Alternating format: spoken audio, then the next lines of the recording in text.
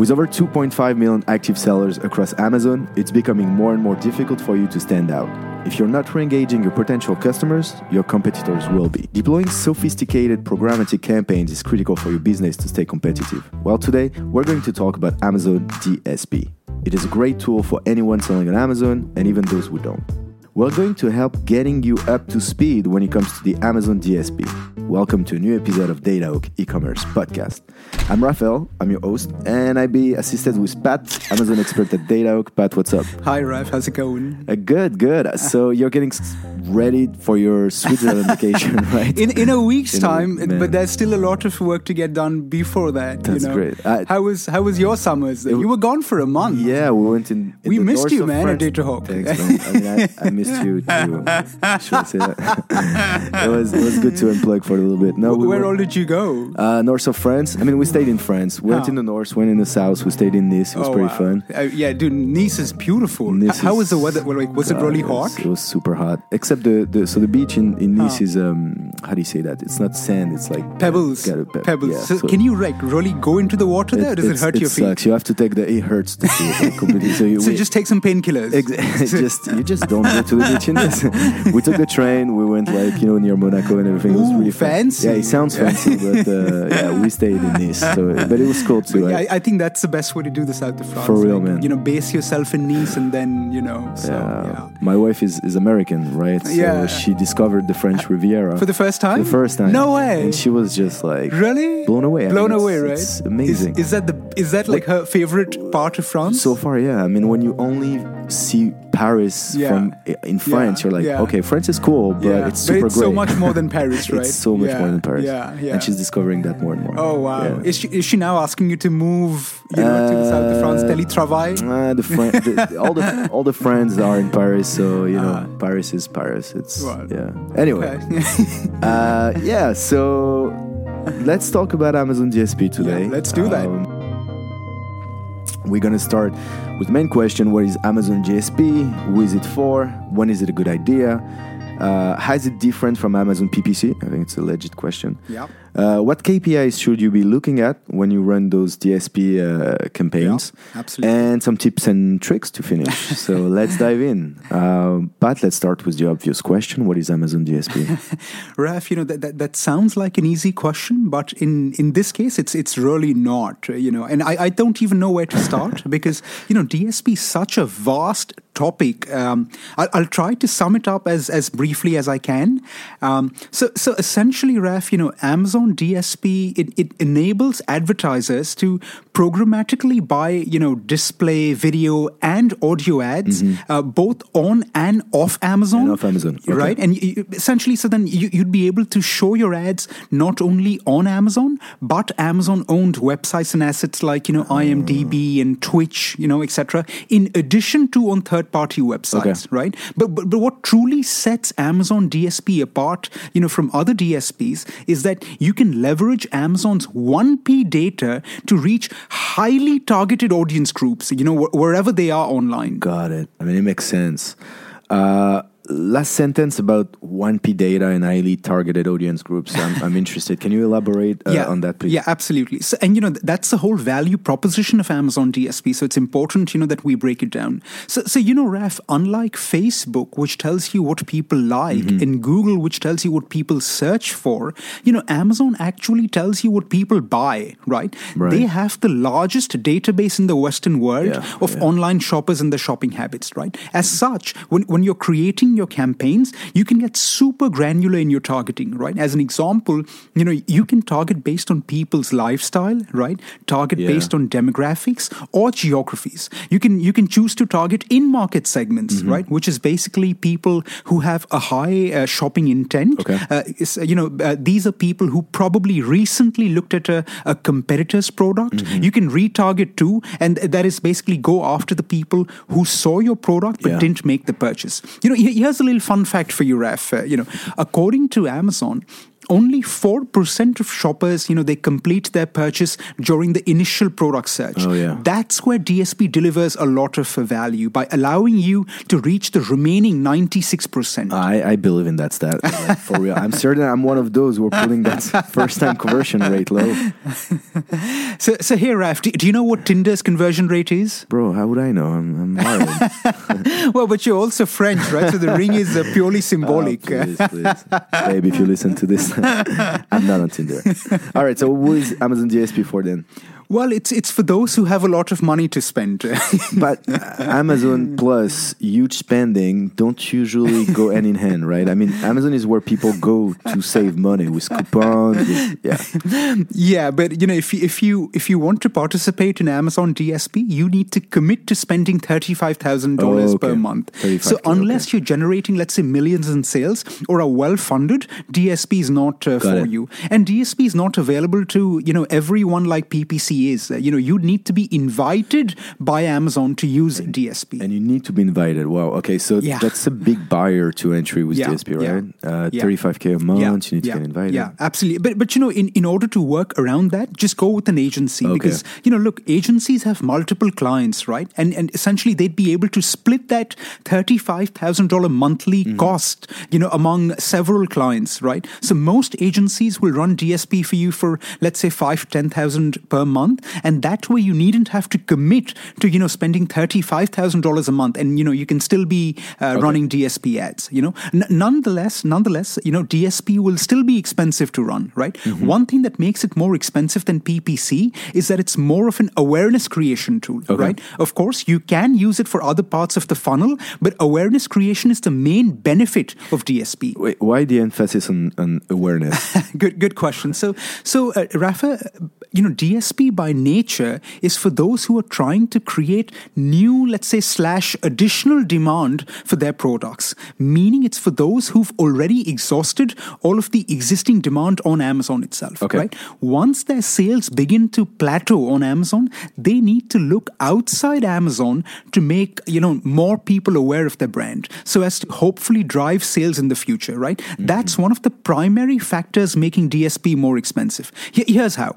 So those who are browsing on Amazon are, let's say, mid to bottom of the funnel. Mm-hmm. In other words, they have a high purchase intent, right? I mean, you go to Facebook and Instagram to stalk people and while time away, right? Not to Amazon. Yeah. You go to Amazon only when you're either, let's say, somewhat interested or highly interested in buying something, right? As such, if I were to spend to show you an ad there, I'd have a higher likelihood of you converting than if I were to show you an ad, let's say, on Facebook, right? Yeah. No, not to mention PPC is pay-per-click, right? While DSP, you're paying for impressions. You're paying for impressions. Exactly. Exactly. Okay. So when you couple those two factors, that people on Amazon have a high shopping intent and that you incur a cost only when someone clicks on your ad, while with DSP you're showing your ad to people who, let's say, may or may not be in the shopping mindset. Mm-hmm. In other words, they're more top of the funnel while, you're paying for impressions.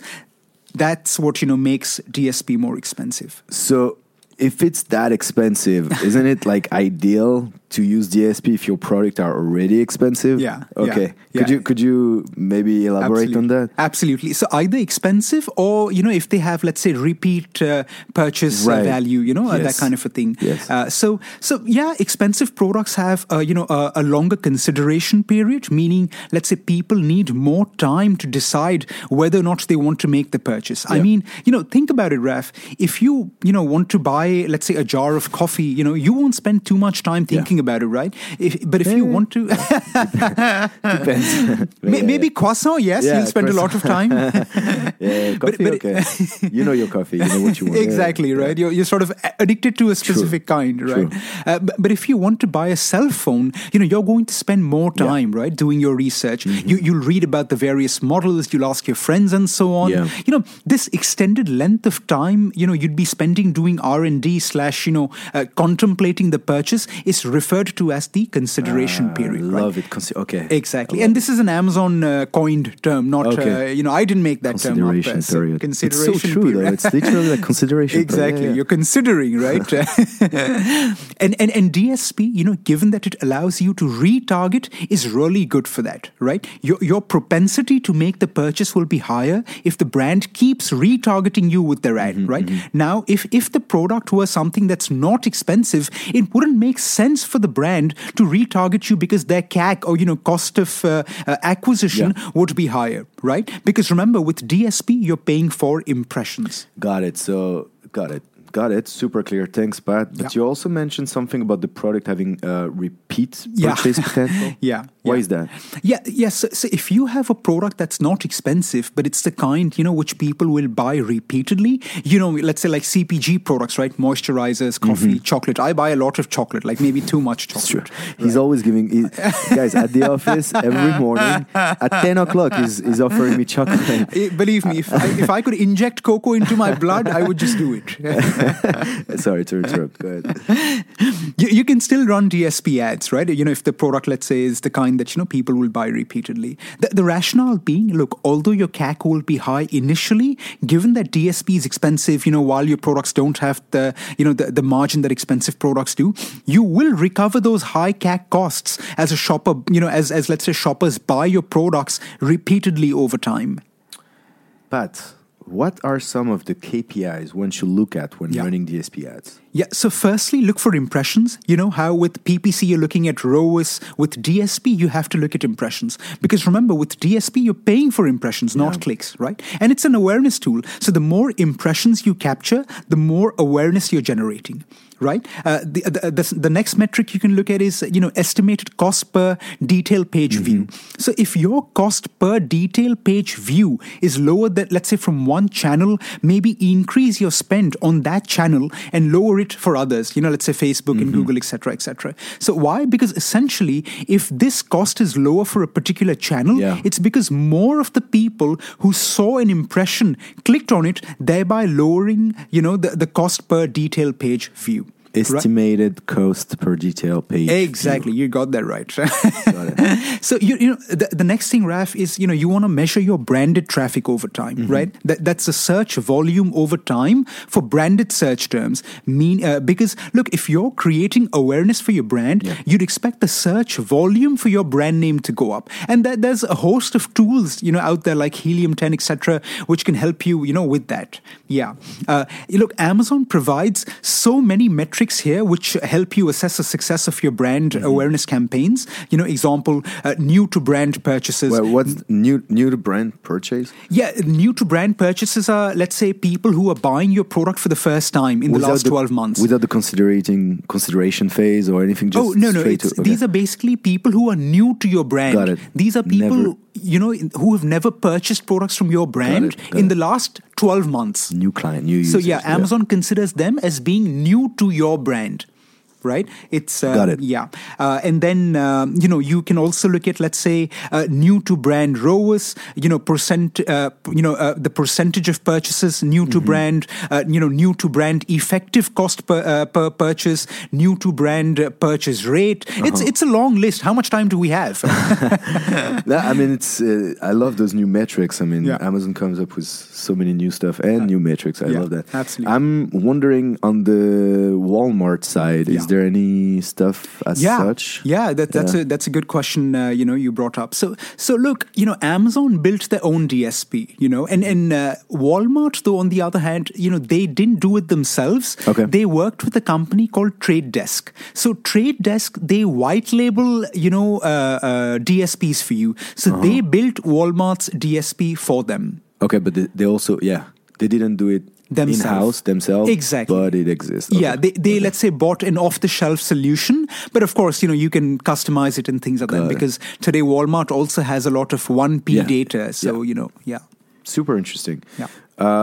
Before we close this episode, do you have any tips and tricks for our listeners? I can think of a few. So, Raf, when running off Amazon DSP ads, bid on unbranded / category search terms, along with the words on Amazon. As an example, bid on words like bed sheets on Amazon, right? Why? Because people who search for something like this have a high purchase intent, even if they're not on Amazon, right? Makes sense. Great. Yeah, no. Cool. I do my research. I do some reading. That's a good one.